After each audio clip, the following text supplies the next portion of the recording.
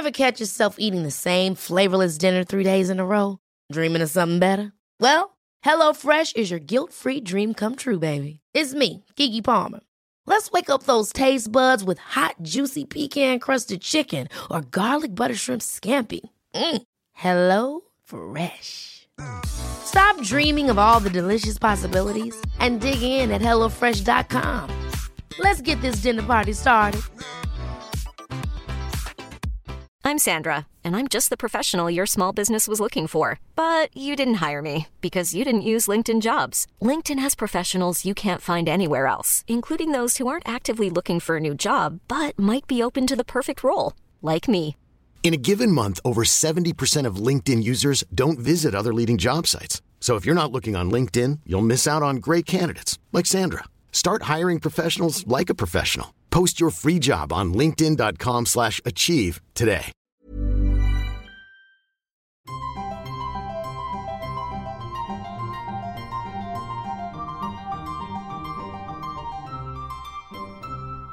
Welcome to Smarty Pants, the podcast of the American Scholar magazine.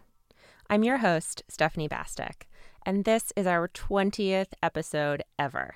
It's been a full year since we launched this harebrained adventure, and we've talked to a lot of people about a lot of things. Domesticated foxes, weird military science, underground art houses, sex and the law, rattlesnakes, and some serious stuff too, like the Kurdish resistance in Rojava, the crisis at Standing Rock, and the most racist county in the United States.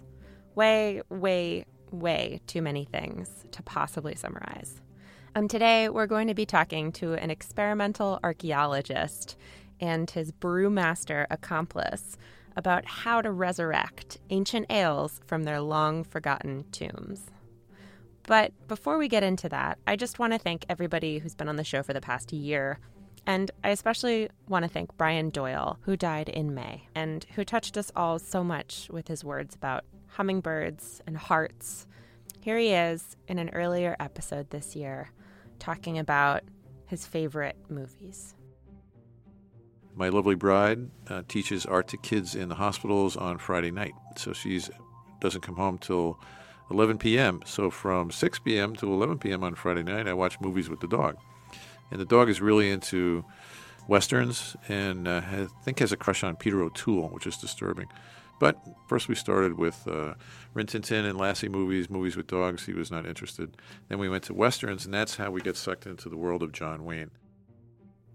Brian wrote a lot of essays for The Scholar, including over 3 years of a column he called Epiphanies. You can read them all on our website, theamericanscholar.org. They're really, really moving. This is also the moment where we'd like to ask you, loyal listeners, what you'd like to hear from Smarty Pants over the next year. Who would you like us to bring to the studio? What are you desperate to learn more about? What weird corner of history or literature or science have we not tapped yet? There's a lot to choose from, and we'd love you to help us. Let us know at podcast@theamericanscholar.org. Anyway, enough about the future. Let's go back to the past, when six-packs were but a dream, and you had to make all your wine and mead and beer yourself. This week, our episode is food and drink themed. Ever wonder what the first beer tasted like? Or what kind of drink was fit for an ancient king? Or when we first started drinking fermented alcoholic beverages at all? If you have a rotten tree with a beehive in it and it falls over and it rains a lot and dilutes the honey, it will start fermenting to mead by itself. So along will come our primitive ancestor, maybe not so primitive because they know how to make these beverages too, and takes a sip and gets the mind-altering reaction and it goes from there. That was Dr. Patrick McGovern, who goes by Dr. Pat. He's gone back in time to figure out the answers to all these questions with some archaeology, some chemistry, and a fair amount of experimentation. Ever run across a mysterious 4-pack of beer from Dogfish Head Brewery with a purple label and a golden fingerprint on it? Its name is Midas Touch, and it's a recreation of the beer that an ancient Phrygian king might have drunk, or what everyone else was drinking at his funeral. Dr. Pat is the wizard who took an ancient urn from King Midas's tomb in the middle of the desert, scraped off the residue, and used a whole battery of magical, chemical tests to figure out just what was in the bottom of those golden jugs. And this is an ongoing University of Pennsylvania excavation for the last 60 years. They brought the residues back in 1957, but they had sat for, like 30 or 40 years until we came along and did the analysis, and we got this very strange ingredient, sort of a combination beer, wine, and mead. But Dr. Pat is not a brewmaster. He's an experimental archaeologist. The master brewer is Sam Calagione, the founder of Dogfish Head Brewery. Sam and Dr. Pat met almost 2 decades ago at a roasting and toasting event for the beer critic Michael Jackson at the Penn Museum, where Dr. Pat works. Dr. Pat had already done some chemical analysis on those samples from Midas's tomb. He said it was the easiest dig ever, apparently, because he only had to walk upstairs to find a box of well-preserved samples just above his office. And at that fateful dinner, he explained to his audience, including one Sam Calagione of the new brewery Dogfish Head, that he'd found some really strange combinations of ingredients in the chemical results from those urns. And so at that roasting toasting event, then I got up and just explained this to the microbrewers in the room. And at that particular dinner, a braggot, which is a fruit honey beer combination too, was served for the dessert. That'd be Sam Calagione's creation. And it was very, very good. And so the difference between it and the Midas drink, though, was that it had plums instead of grapes. But it got me thinking that, Sam was probably the one that could really pull this off. And I'd also been down into Delaware to Buckley's Tavern, which had a Shelter Pale Ale of his. This is in the early days, when there weren't a lot of options for craft brews. And I took a taste of it. I said, well, this is pretty interesting. I've been drinking a lot of wine, and I like all the aromatic variations of that. But beer can be equally aromatic. And so we had a competition with microbrewers. I said at the dinner that anybody who wants to come down the next morning at 9 a.m. could. And we had like 20 microbrewers show up. But my vote has always been with Sam because I was predisposed, really. At Dogfish, we'd been brewing historic beers before the kismet that led us to each other, but we were doing them more sort of medieval or hundreds of year old recipes, not thousands of year old recipes. Since they met in 2000, Dr. Pat and Sam Calagione have gone on to recreate half a dozen ancient ales from just about every continent except Antarctica. Dr. Pat touches on this wild journey in his new book, Ancient Brews, Rediscovered and Recreated, which, for the brewmasters among you, includes homebrew recipes for making your own ancient beverages. And for those of us who would rather just pick up a 6-pack from the store, it also has menu suggestions for what to eat alongside your Egyptian ale, say. And if I may suggest a pairing for this podcast episode, I'd say it's Chateau Jiahu, based on a 9,000-year-old Chinese combination of rice, grapes, barley, and hawthorn. Dr. Pat and Sam were in town recently at a Smithsonian Associates event to do what must be the best book tour ever, because lots of beer samples were involved. They were explaining the process behind resurrecting a beer from an ancient pottery shard, which is a pretty weird idea when you think about it. So, of course, the first question I had to ask Dr. Pat was, where did his idea for reconstructing ancient beverages first come from? Well, basically, it started out with some other Penn people and Fritz Maytag at Anchor Steam Brewery out in San Francisco, because we had a poem to the beer goddess Ninkasi, and they wanted to do a recreation of that at Anchor Steam, but there was a Penn professor also involved in that. So that's when I got my first notion of how you could do a recreated beverage.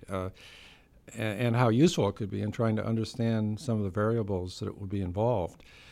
These very strange chemical analyses started coming out that were, mixtures of this and that and herbs and so forth. It just made sense to see if we could do something similar to trying to recreate the Ninkasi beer but using a different formulation, different techniques, different yeasts, and so forth. I was already sort of predisposed to the idea of experimental archaeology being a way to understand how ancient people made these beverages. And brewing and winemaking and so forth are very similar to chemistry in a way. So you got all these different variables you got to play with, and not just the ingredients, but the processes, heat, regimes, and so forth. So it was a natural thing, I guess, for me just to try it. And when was that? 2000 is the Midas beverage, and that we had the whole reconstruction of the feast, the funerary feast of the king, at the Penn Museum in September of that year. And so you were working on the beverage right up until a minute before, and we weren't quite sure. He works under better under pressure, I think. We weren't quite sure, but the main entree, based on the chemical analyses inside the food vessels in the tomb, because they had a feast, associated with the burial, was a barbecued lamb and lentil stew, very spicy. So we already had that pretty well set, because the chef at the Penn Museum, Pamela Horowitz, she was a very excellent interpreter, and really dug in, and like an archaeologist trying to figure out what to do. And then we still had the question of Sam's brew, but that came through with flying colors. So I guess you put a lot into that. Yeah, so Dr. Pat came down and did the test batch with us, and we, were talking about ratios and, right up till the brew day. And I also thought we'd only brew that beer once ever, because it was the most expensive beer Dogfish had ever brewed. We sourced thyme honey from Italy and saffron from India, and it's a very expensive beer. Wow. And so once we got it brewed, I was like, all right, that was cool for posterity, but we'll probably never brew that again. And then we took it to the dinner, and it really was the hit of the entire event. Within weeks, I went from answering the phone being like, yeah, it was fun, we're never going to brew it again, until People Magazine calling me, the Today Show, calling me and going on TV, and Dr. Pat getting all kinds of requests to see it come to life again. And I started answering the phone like, yep, we'll have it out in 3 months, coast to coast. So that's what we eventually did. Wow. At first, it didn't seem like it was going to necessarily take off, but it won lots of tasting awards at the big beer festivals, like Great American Beer Festival. And in fact, I think the first year it won 3 gold medals right off the bat. And then in subsequent years it won, 5 silver awards and bronzes. And so it's the most awarded of all the Dogfish brews at this point. The irony is, the legend is that everything Midas touched turned to gold. And then yet when they discovered his tomb, it just had lamb stew and the residue of beers. But then when we recreated the beer, it earned gold. So yeah, and also the drinking vessels in the tomb are all made of bronze. But if you clean them up, it's a very high zinc bronze, like a brass. It looks like gold. So maybe people got fooled into thinking that Midas was, wealthier than he really was, and had this touch of gold. But it's a great beverage. Yeah, the beer is definitely a true gold. So we know the story with the Midas touch. How would you go about reconstructing something like the Jiahu or the Egyptian ale? Can you talk about an ale that you had to go on a dig on? Chateau Jiahu is fun to talk about, how we came to that one in comparison to Hankett, the Egyptian one we did, because I believe Dr. Pat had more sort of physical evidence in the case of the Jiahu, whereas we had more historic evidence in the case of the Egyptian beer. So maybe we'll start at the beginning with Jiahu and what influenced that recipe from your work. Right. Well, the Jiahu, we had done all kinds of analyses. I went to China about the same time as Midas in 1999, 2000. And I was a Middle Eastern archaeologist, but once I got to China and saw how early the pottery was there, going back 18,000 years, whereas the Near East only goes back 8,000 years, then I got to thinking, pottery is what absorbs the ancient organics that we're interested in. So we really gave both the residues from the Midas tomb as well as the Jiahu, like a full blast of all the current scientific techniques that we had. So this is like liquid chromatography for the first time used in doing residue analysis with mass spectrometry and gas chromatography and so forth. And for the Jiahu beverage, we got the very characteristic beeswax compounds that show that honey was probably present, because you never can totally filter it out. And then we had the hawthorn fruit, which was really kind of unusual. But then it turned out they started doing archaeobotany at the excavation, and the only seeds of plants that they found were grape and hawthorn. So we got the chemical information first, and then the botanical, corroborated that. And then the rice, we had very early rice, and there are very specific compounds that we were able to show that rice was present. I mean, Jiahu as a site is like the most amazing Neolithic site in China, in my estimation. So in the world. Yeah, even in the world, because it has the earliest playable musical instruments, which are bone flutes that still play classical Chinese music on them. All these long traditions. It has the tortoise shells with the earliest writing on them, the earliest, domesticated rice, pig, silk. It just goes on and on. So we had a really good body of chemical evidence, in other words, that we could work from. And we had different methods that could have been used. They could have chewed the rice and spit it out and made a fermented beverage that way. They could have sprouted it and make a malt, or they could use what the Chinese developed much later, but everything is pretty early at Jiahu, so you're never quite sure. They would take different microorganisms, grow them on rice, put different special herbs in it to nourish the microorganisms. It's called chu. And that's the way they make rice wine today in China, and sake, too. They use this special mixture of microorganisms that also has yeast incorporated into it that they grow on wheat or rice. So if you have all of those different options for how to process just the rice, how do you go about picking one and deciding how you're going to do it? Yeah, so we try to be as respectful and authentic to the era as possible.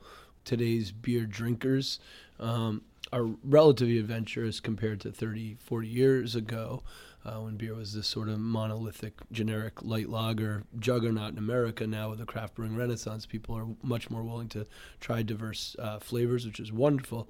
That said, the one liberty we do mostly take when we recreate these ancient ales is we use a single yeast strain that we culture from single cells in our quality lab to really highlight the different ingredients. All these recipes are pre-Louis Pasteur, human understanding of a sterile environment. So in essence, almost every one of them would taste more like a modern lambic. They would have all had some variations of bacteria and wild yeast that fermented them. They weren't straight, clean single yeast strains.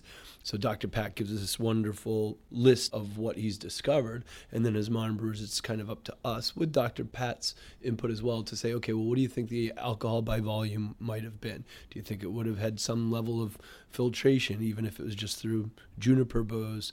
Or would it have been served really kind of chunky style? Would it have been carbonated?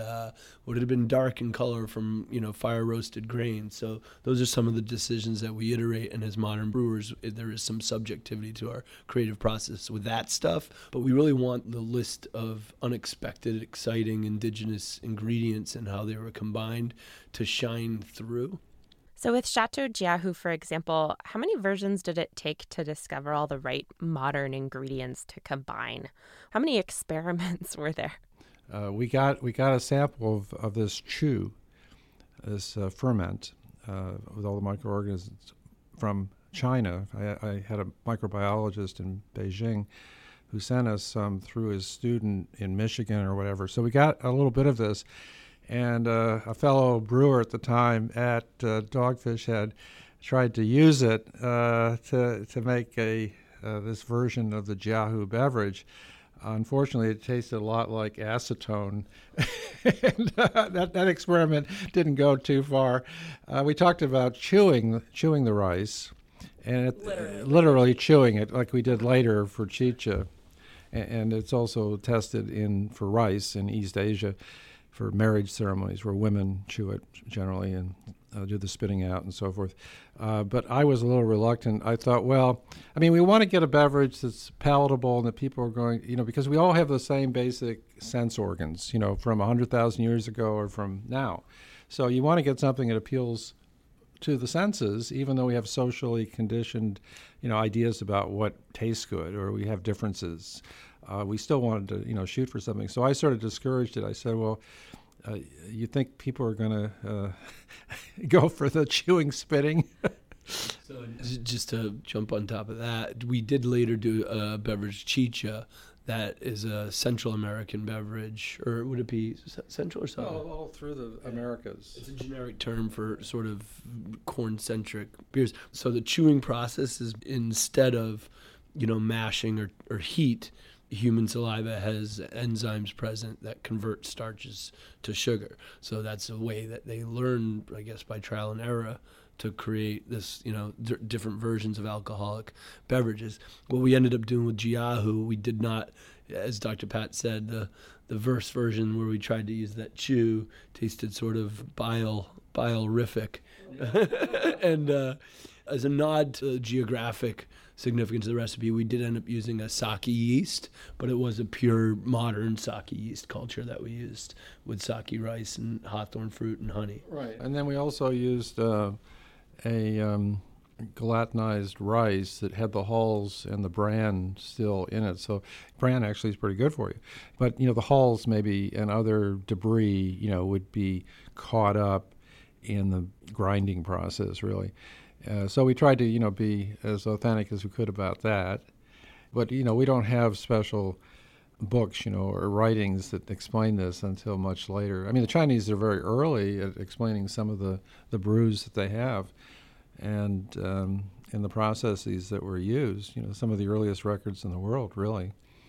How long did it take to get the Jiahu from start to finish? How many batches? So, what we have learned at 22 years at Dogfish Head, and we started our brewery with a whole mission of being the first commercial brewery in America focused on brewing the majority of our beers incorporating culinary ingredients. So we very intentionally, when we're brewing with a relatively exotic ingredient, start with a very small batch because we're risking less. And then we, change one variable on every brew until we really dial in that recipe. So in the case of Jiahu, it probably went through 4 or 5 iterations on the smaller brewing equipment at our brew pub before we loved the recipe enough to extrapolate that recipe up to our big brewery for a coast-to-coast distribution. So how does the process for that beer differ from the Egyptian beer, where you have little archaeological or physical evidence, but more writing or pictures, say? For Tahanket, which means bread beer, we have beautiful illustrations of the process. These are some of the earliest artistic depictions in the world of how beer making took place. And it's especially the earliest one we went on in that program, down into the tomb of T around 2450 BC. You work your way through the courtyards, which also have depictions of force feeding of geese to make foie gras, which is kind of interesting. Yeah, wow. We got to have foie gras with our Tahanket, I think. And then you get finally to this little room. It's called the storeroom, I think. It's just a little narrow room going back in, and at the end of it are these colored depictions of the bread and beer making process. And I love, as a brewer, it was a pretty profound moment because you're seeing the earliest human depiction of your livelihood on these walls known to man. And what was super cool is that the glyph of brewing was synonymous with bread. They didn't differentiate between bread and beer. It was just one thing that you either ate or drank, from what I remember. Yeah, but the words, Tahanket, ta means bread, and hanket means beer in ancient Egyptian. And there's been a lot of controversy about how much bread, it's sort of like the Ninkasi beer. Bread is put in, or it's like a kvass, in Russia, where they put rye bread in or whatever.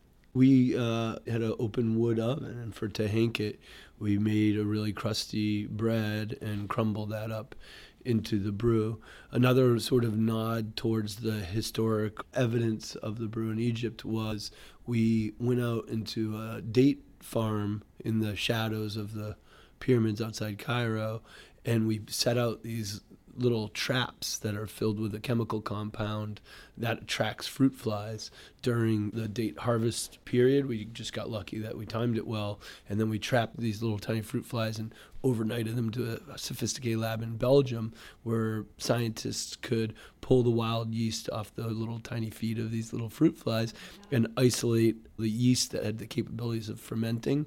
And then we grew that yeast back up and literally brewed this ancient beer using a single-cell organism found in the shadow of the pyramids. And remember that the people that built the pyramids were paid in this local beer, and perhaps this yeast that we found and captured and brewed with is a distant ancestor to the one that fermented the beers that they drank while they made the pyramids.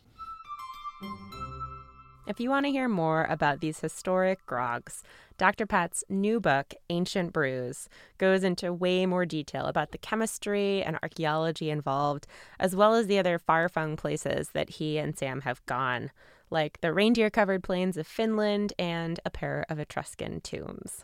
It's a very good excuse to drink some very good beer. To wrap up the episode, we're going to pair these fine beverages that we've already discussed with some fine food. Fictional food, that is. We've compiled a list of our favorite food scenes from literature, from the visceral guts of Ulysses to the tongue lashings of T.C. Boyle's food critic in Sari Fugu at theamericanscholar.org. Here's a little taste, forgive me, from the editor of The Scholar, Robert Wilson, and our editorial assistant, Nolani Kirshner. I read The Count of Monte Cristo about 30 years ago to write an introduction for it, for a paperback. And one thing I've just remembered all these years is something about fish in a barrel that were transported for long distances for this particular meal that happened outside Paris in the book.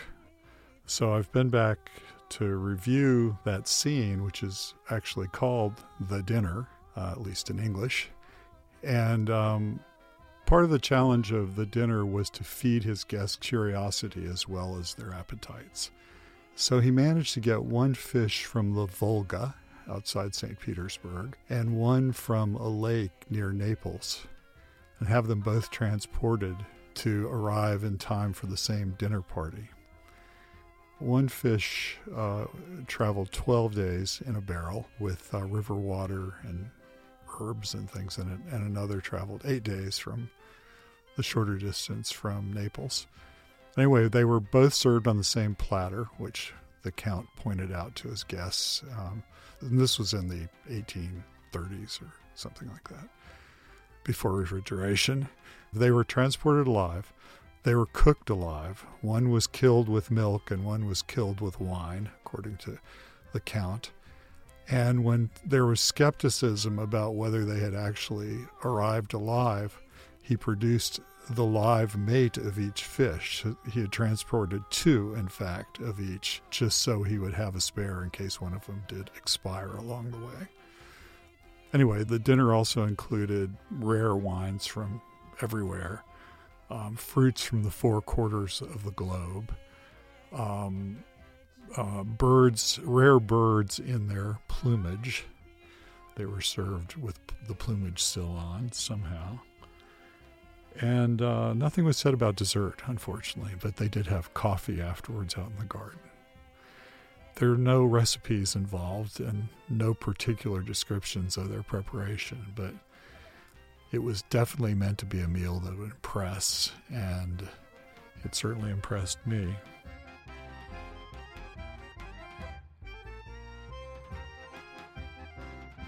So the book that immediately came to mind for me is The Tiger's Wife by Thea Albrecht, which is this beautiful, fantastical novel about the Balkan War, but it skips back in time to episodes with the protagonist's grandfather when he has these strange encounters with like a deathless man in these villages. And it's all about this granddaughter's connection to her grandfather. They were both doctors, and it spans the countryside of the Balkans during a war-stricken period. So the scene with food that stuck out for me was towards the end of the book, where the grandfather encounters the deathless man one-on-one. It's, I think, their first conversation, and they just sit down and they have this meal as this town is being ravaged by war. Basically a last meal of all the seafood that you could possibly imagine. They end up eating John Dory, which is a fish, but they are offered different types of fish. Like, you know, the last lobster of the day has unfortunately been sold out, but there are X, Y, and Z. There's octopus salad, and they end up ordering a meal of fish and golden potatoes stewed with chard, which to me just sounds like the most perfect dinner.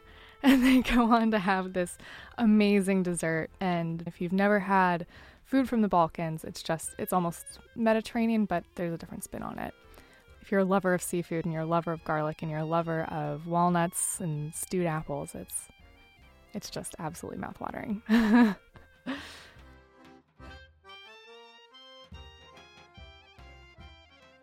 That's it for Smarty Pants. Thanks for being here for our first year in radio.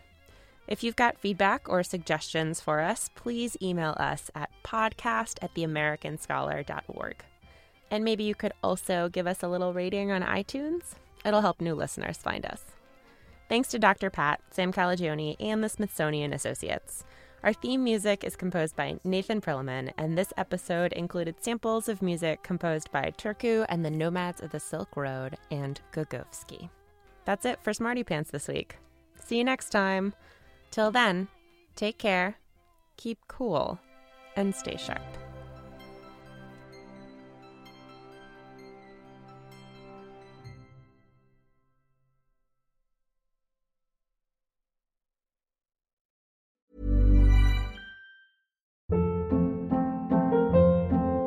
Hold up. What was that? Boring. No flavor. That was as bad as those leftovers you ate all week. Keke Palmer here, and it's time to say hello to something fresh and guilt-free. Hello Fresh. Jazz up dinner with pecan-crusted chicken or garlic butter shrimp scampi. Now that's music to my mouth. Hello Fresh. Let's get this dinner party started. Discover all the delicious possibilities at HelloFresh.com. When you make decisions for your company, you look for the no-brainers. And if you have a lot of mailing to do, Stamps.com is the ultimate no-brainer. It streamlines your processes to make your business more efficient, which makes you less busy. Mail checks, invoices, legal documents, and everything you need to keep your business running with Stamps.com. Seamlessly connect with every major marketplace and shopping cart. Schedule package pickups and see your cheapest and fastest shipping options from different carriers, with rates up to 89% off USPS and UPS rates. And with the Stamps.com mobile app, you can take care of mailing and shipping wherever you are. Make the same no-brainer decision as over 1 million other businesses with Stamps.com. Sign up with code PROGRAM for a 4-week trial, plus free postage and a free digital scale. No long-term commitments or contracts. That's Stamps.com. Code PROGRAM.